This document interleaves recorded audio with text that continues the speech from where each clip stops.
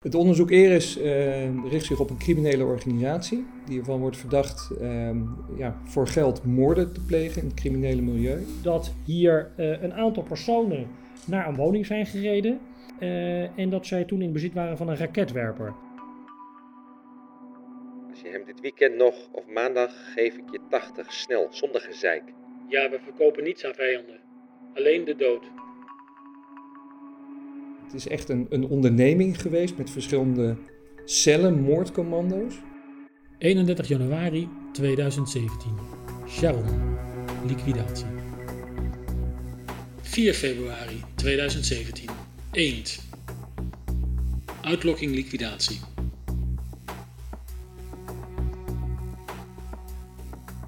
En een van die personen schiet dan met een automatisch wapen op die auto en dus ook op Jair Wessels. Maar dat wapen weigert en dan wordt er nog een handvuurwapen gepakt of een pistool en daarmee wordt uiteindelijk de klus afgemaakt.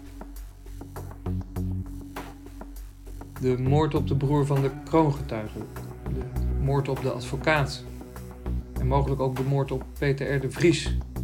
Het zijn moorden die verband lijken te houden met een proces dat zich richt op de bestrijding van de georganiseerde misdaad.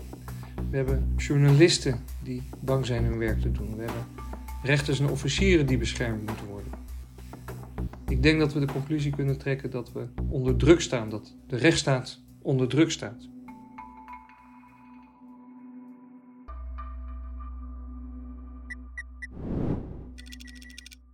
Dit is een podcast van het Openbaar Ministerie. De podcast gaat over het onderzoek Eris. In de zaak Eris draait het in totaal om 17 zaaksdossiers met 21 verdachten. 13 van deze zaaksdossiers gaan over liquidaties. 5 voltooid, dus waarbij de liquidatie is gelukt en iemand vermoord is. En 8 zaaksdossiers zien op voorbereidingen voor een liquidatie of de uitlokking daarvan. Zegt Michiel Swinkels, hoofdofficier van Justitie van het Parket Den Haag. In dit proces staan onder meer kopstukken en leden van de inmiddels verboden motorclub Caloh Wagoh terecht. Een van de oud-leden verklaart als kroongetuige over heftige en ontwrichtende delicten en over een criminele organisatie. De president van de club zou opdrachten voor liquidaties hebben aangenomen en hij zet het werk dan uit bij verschillende moordcommando's, waarvoor hij onder meer putte uit het netwerk van de motorclub, maar ook mensen van buiten de club werden erbij betrokken. Naast de president van de nu verboden motorclub staan nog 20 verdachten terecht, die in meer of mindere mate voorkomen in het ruim 50.000 pagina's tellende strafdossier. In deze podcast gaan we alle zaken één voor één langs op chronologische wijze. Zaken die vaak at random namen hebben gekregen. In deze zaak toevallig veel vogelnamen.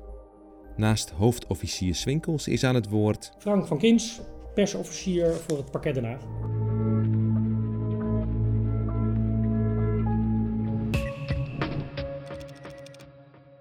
...31 januari 2017. Sharon. Liquidatie. Dit onderzoek gaat over de moord op de 25-jarige Justin Yapchong op 31 januari 2017.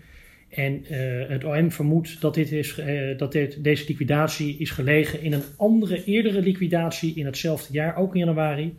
En het OM vermoedt dat Justin Yapchong bij die eerdere liquidatie, een zogenaamde vergismoord, is betrokken geweest. En dat hij mogelijk de rol van chauffeur heeft gehad in die zaak.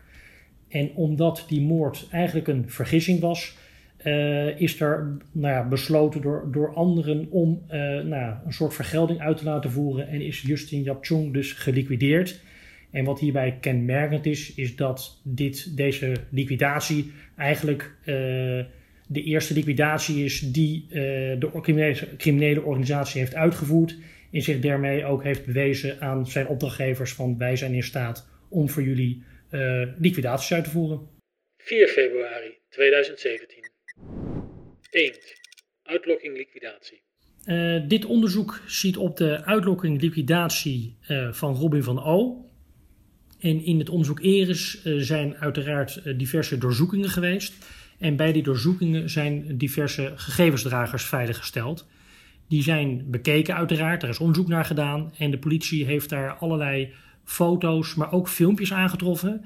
En als die vervolgens worden bekeken, dan is te zien dat op die beelden iemand filmt een andere telefoon, in dit geval een PGP-telefoon. En dan is er te zien dat iemand scrolt door de gesprekken heen en dat wordt opgenomen. En uit die gesprekken blijkt in dit geval dat er dus daadwerkelijk is gesproken over de uitlokking van een liquidatie.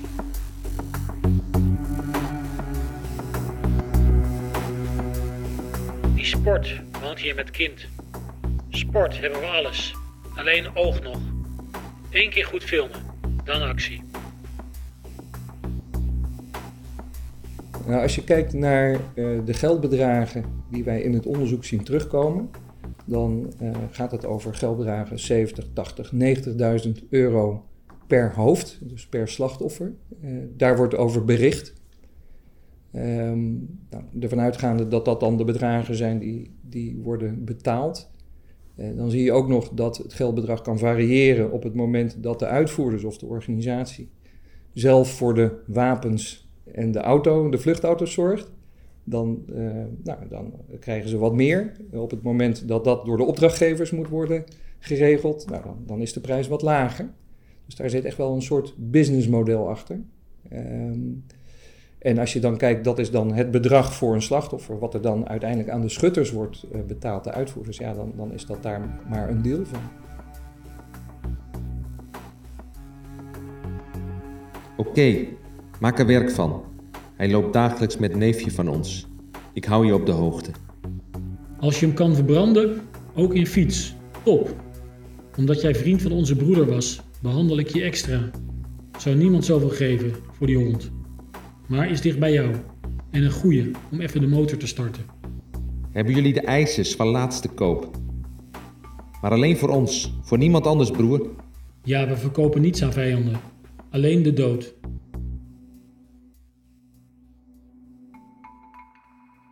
18 februari 2017. Kraai.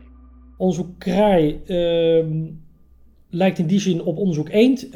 In zoverre dat ook hier weer beeldmateriaal is van de gesprekken op zo'n PGP-telefoon. En daarin wordt ook weer dan gesproken over dat de 2 broertjes in dit geval, dat die geliquideerd moeten worden. En dan worden er ook prijzen eigenlijk per hoofd aangekoppeld, in dit geval dus 70.000 euro.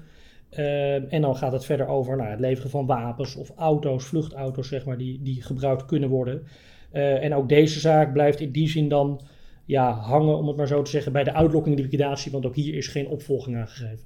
18 februari 2017. Spreeuw. Uitlokking, liquidatie. Dat is ook inderdaad weer een PGP-gesprek wat opgenomen is. En ook hier wordt weer eigenlijk gewoon weer gezegd, kort gezegd, er wordt een opdracht gegeven tot een liquidatie. In dit geval van RIF W. En er worden ook weer prijzen afgesproken. 18 februari 2017. Duif. In dit geval gaat het om een uitlokken van de liquidatie. Dat iemands familielid is beschoten. En er wordt eigenlijk gevraagd, dat wil ik laten vergelden. Dus er worden opdrachten gegeven. En wat hierbij dan nog opvalt is dat degene die geliquideerd zou moeten worden op dat moment vastzit. En dan wordt er eigenlijk gezegd van, als hij vastzit, is het dan niet een idee om een goede vriend van hem te liquideren? Waar ik het meest van schrik is, het zijn eigenlijk 2 dingen. De ene kant de professionaliteit. Het is echt een onderneming geweest met verschillende cellen, moordcommando's. Die konden worden ingezet. Inwisselbaar ook. Zat er van de ene cel iemand vast of zat de hele cel vast, dan werd de opdracht weer bij een andere cel uitgezet. En het gemak waarmee over mensenlevens werd beschikt. Als je de berichten ziet waarmee de opdrachten werden uitgezet, dat waren gewoon een aantal namen en die moesten gaan of die moesten slapen, zoals dat dan in het milieu heet. Waarbij de namen gewoon werden uitgestrooid. En die moet, en die moet. En als je nog tijd hebt, kun je dan voor maandag nog die doen. Dus het gemak waarmee erover werd gesproken, dat is wel echt schokkend.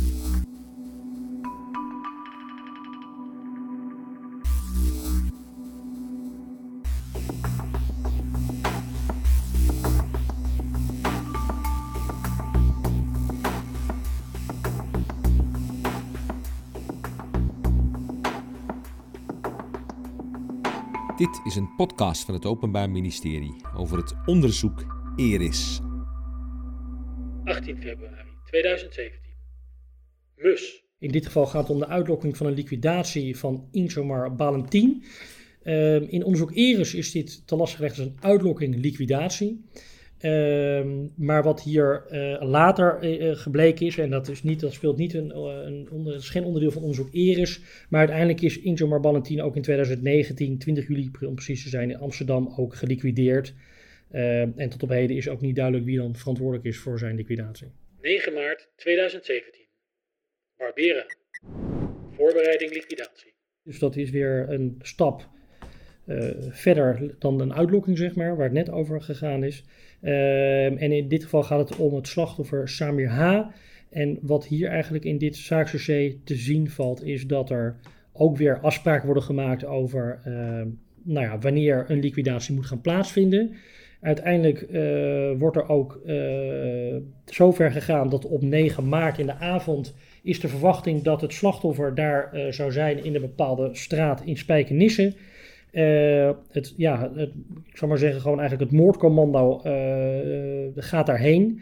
Alleen wat later blijkt, en dat blijkt ook uit de verklaring van de kroongetuigen, is dat dat café waar het beoogde slachtoffer zou moeten zijn, sloot om 9 uur. Alleen het moordcommando is hoogstwaarschijnlijk later aangekomen. Dus het slachtoffer, of hij daar geweest is, dat is niet bekend. Maar in ieder geval het café was dicht, het slachtoffer was daar ook niet. En dat maakt dus dat uiteindelijk er dus ook van afgezien is, omdat het slachtoffer niet ter plaatse was. 17 maart 2017. Arsford. Voorbereiding liquidatie. Dit onderzoek gaat over de voorbereiding liquidatie van Roger L. en Rashid C. En in dit onderzoek is het eigenlijk opvallend in zoverre dat er eerder in Nederland bij een parket een onderzoek heeft gedraaid. Er zijn destijds in 2017 een aantal personen aangehouden in een gestolen voertuig. En als die worden aangehouden, dan blijkt een van hen een sleutel in het bezit te hebben. Die leidt weer tot een andere auto en in die auto worden een aantal goederen aangetroffen, zoals automatische vuurwapens, handvuurwapens, bivakmutsen en jerrycans met benzine. Daar wordt uiteraard onderzoek naar gedaan van, waarom is dit hier? Waarom ligt het in deze auto? Dat onderzoek loopt eigenlijk vast. En uiteindelijk in Eris is gebleken, onder andere natuurlijk ook uit de beeldopnames van de PGP-gesprekken, dat ze die dag gewoon eigenlijk daadwerkelijk bezig waren met de voorbereiding van een liquidatie. Ja, ik denk als je gaat kijken naar de achtergrond van deze geweldsfeiten, dan zit dat eigenlijk grotendeels in het drugsmilieu, in het criminele milieu.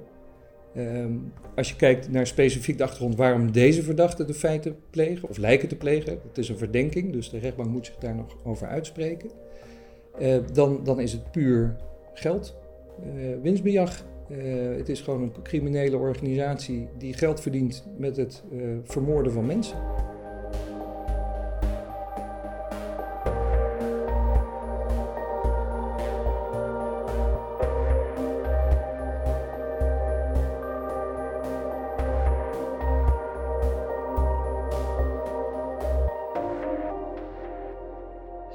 April 2017. Charlie 17. Liquidatie. Dat gaat om de doodgeschoten Farid Sohaili op Tweede Paasdag in 2017 op een parkeerplaats in Den Haag. Daar is natuurlijk uiteraard ook destijds meteen onderzoek naar gedaan om te kijken wie heeft dit gedaan en uit welke hoek komt dit. Er zijn ook uitgebrande vluchtauto's, 2 in dit geval zelfs aangetroffen in Delft. En als er wordt gekeken naar het onderzoek nu, is dat destijds een beetje vast komen te lopen, omdat er niet veel verder gekomen wordt. En uiteindelijk heeft de kroongetuige over dit incident ook wel een verklaring afgelegd. En die geeft aan dus dat er die avond dat hij de opdracht kreeg om ergens te gaan staan met zijn auto. En uiteindelijk komen er dan een aantal mannen aangerend, die stappen in.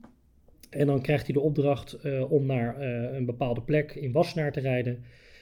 En dan blijkt later, een dag later, wordt hem dan verteld eigenlijk door iemand boven hem, zeg maar, van wat fijn dat je hebt geholpen, want jij hebt uiteindelijk de vluchtauto bestuurd, want deze 3 hebben meneer Sohaili geliquideerd. Daar krijgt de kroongetuige dan ook geld voor. Wat mij wel het meest trof in het dossier was ook het gemak waarmee deze opdrachten werden uitgevoerd en daarmee ook de risico's op vergissingen.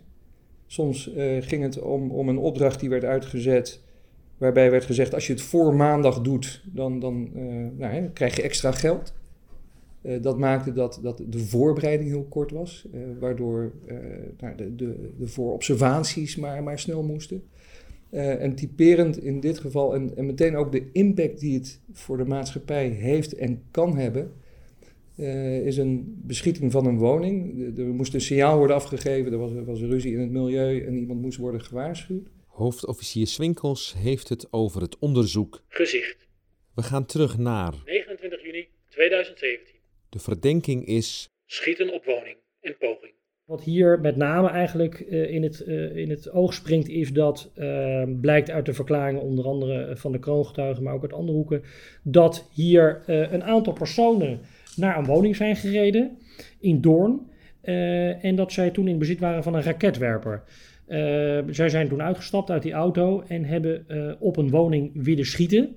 Alleen wat hier dan echt, toch wel shocking is dat blijkt de verkeerde woning te zijn. Dus het beoogde slachtoffer woonde er niet.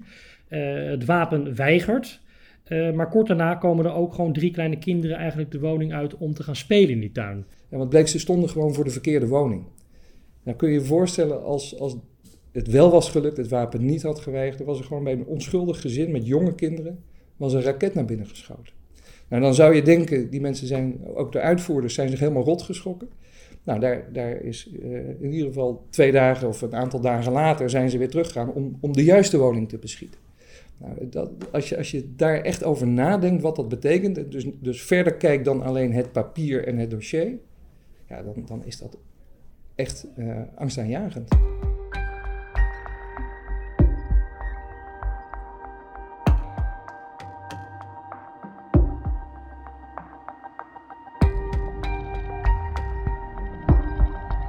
Juli 2017. Breuk. Liquidatie. Ja, onderzoek Breuk gaat over de liquidatie, op een voltooide liquidatie van Jaar Wessels in Breukelen. En wat hier uit dit dossierdossier blijkt is dat hij wordt gelokt eigenlijk naar een parkeerplaats. Dat is om 3 uur 's middags overigens, dus op klaarlichte dag. Daar komt hij aan en uiteindelijk staat er een andere auto. Daar stappen een aantal personen uit en een van die personen schiet dan met een automatisch wapen op die auto en dus ook op Jaar Wessels. Maar dat wapen weigert en dan wordt er nog een handvuurwapen gepakt of een pistool en daarmee wordt uiteindelijk de klus afgemaakt. 25 juli 2017. Langehorst. Liquidatie.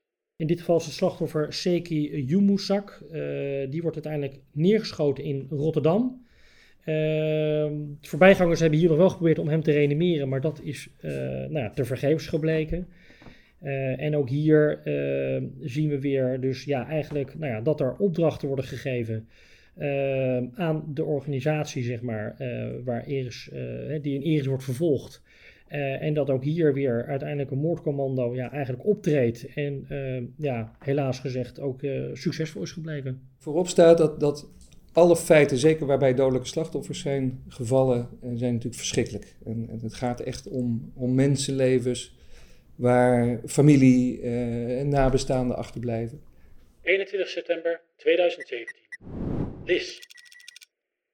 Liquidatie. Op Stefan Bogaerts, dat is een Belgische zakenman die in de containerhandel of zeecontainerhandel zat. En ook hier is weer te zien van, dat er uiteindelijk op een parkeerplaats dat hij aan komt rijden en dat hij dan van dichtbij onder vuur wordt genomen. Ter plekke ook komt te overlijden. En in deze zaak blijkt ook nog dat moordcommando's werken volgens de methode dat er een stand-in wordt gebruikt. Met andere woorden, 1 iemand is de beoogde schutter. Er gaat nog iemand mee. En als de eerste eigenlijk zich terugtrekt op dat moment, kan de nummer 2 zeg maar de klus klaren. En dat is natuurlijk ook gebaseerd op het feit dat de eerste schutter dan eigenlijk ook zodanig onder druk komt staan dat wat er ook gebeurt, dat op dat moment zo'n liquidatie toch wel gaat lukken, omdat de nummer 2 altijd nog in de buurt is. Duidelijk is dat het bewijs in het onderzoek Eris op 2 pijlers berust. de PGP-berichten en de verklaring van de kroongetuigen. Hoofdofficier Swinkels. Als je kijkt naar de achtergrond van het onderzoek, dan is dat in eerste instantie ook niet gestart op deze hoeveelheid feiten. Eigenlijk zijn het separate onderzoeken die in Nederland liepen, waarbij in Midden-Nederland al een kroongetuige aan het verklaren was. Dat was nog niet bekend, dat was in de fase van de kluisverklaring. Terwijl er hier in Den Haag bijvoorbeeld al onderzoek liep naar de Caloh Wagoh als motorclub. Waarbij de verdenking was dat daar geweldsdelicten werden gepleegd. En dat had een oorsprong in een paar incidenten waarbij we zagen dat leden van de Caloh Wagoh betrokken waren. En uiteindelijk zijn in de loop van de tijd zijn door het onderzoek hier, waarbij op een gegeven moment ook bekend werd dat er sprake was van een kroongetuige die een deal had gesloten, die deels verklaarde overleden van de Caloh Wagoh. Die onderzoeken zijn bij elkaar gelegd en de teams zijn gaan samenwerken. En dat heeft uiteindelijk geleid tot een grote actie. En die actie heeft weer heel veel bewijs opgeleverd aan de hand van allerlei PGP-berichten. Nou, toen we dat allemaal bij elkaar gingen leggen, zagen we eigenlijk daarin de bevestiging van wat een kroongetuige eerder al in kluisverklaringen had verklaard. 14 juni 2018. Waterspin. Dit onderzoek gaat over een bedreiging en een afpersing over eigenlijk een langere periode waarin 2 slachtoffers dus worden afgeperst. 1 augustus 2018. Goudvink. Dit onderzoek gaat over de voorbereiding en liquidatie op A met G. En uit dit dossier blijkt dat op 1 augustus 2018 worden er 3 personen aangehouden op de A4 in een gestolen auto. En in de kofferbak treft de politie dan een automatisch vuurwapen, een patroonhouder met munitie en zelfs een geluidsdemper aan. Daar wordt natuurlijk uiteraard onderzoek naar gedaan, ook hier weer. Maar dat onderzoek, daar komen ze niet verder mee. Dus ze weten niet te achterhalen waarom ze die goederen in bezit hebben. In het onderzoek Eris, dat is al eerder genoemd natuurlijk, zijn die onder andere die beeldopnames van die PGP-gesprekken. En daarin is dan vervolgens te zien dat het in die tijd daadwerkelijk ging om het voorbereiden van de liquidatie. Want uit die gesprekken blijkt dat de organisatie eigenlijk wordt voorzien door de opdrachtgevers van het adres van het slachtoffer, de kroeg, maar ook bijvoorbeeld het moment waarop hij het vuilnis buiten zetten. En daarvoor is er alsnog gekozen om deze 3 verdachten te vervolgen voor de voorbereiding liquidatie.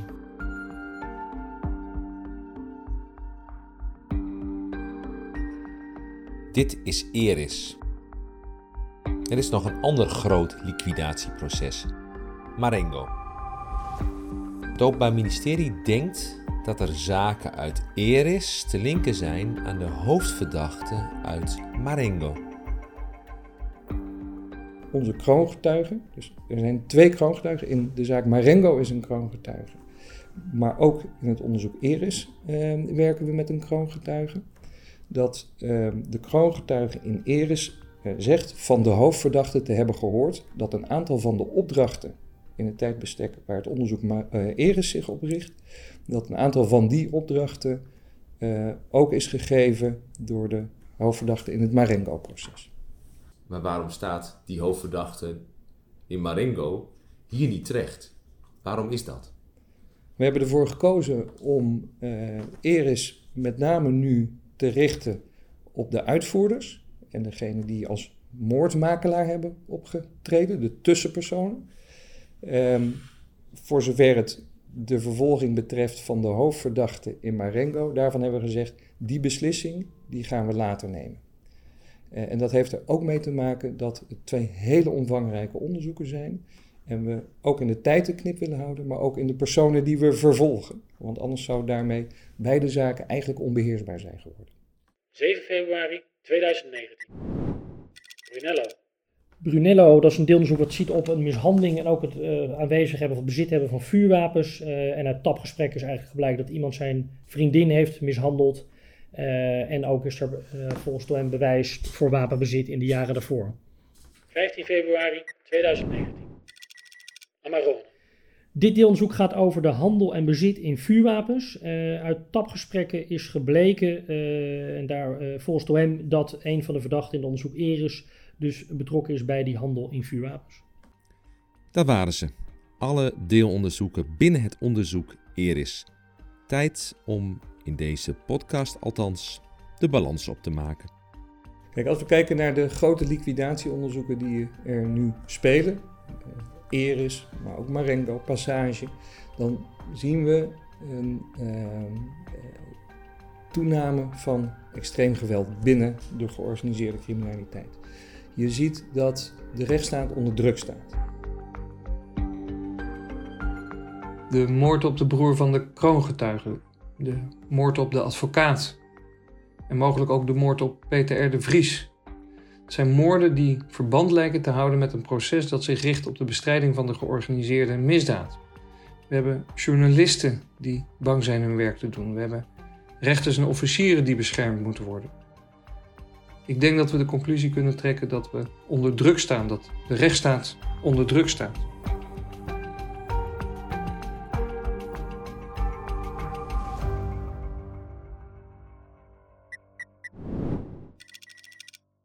Meer podcasts luisteren van het Openbaar Ministerie, dat kan. Check dan je favoriete podcast-app. Of abonneer je op de kanalen van het OM, bijvoorbeeld via Twitter, LinkedIn of Facebook. Fijn dat je luisterde. Tot de volgende keer.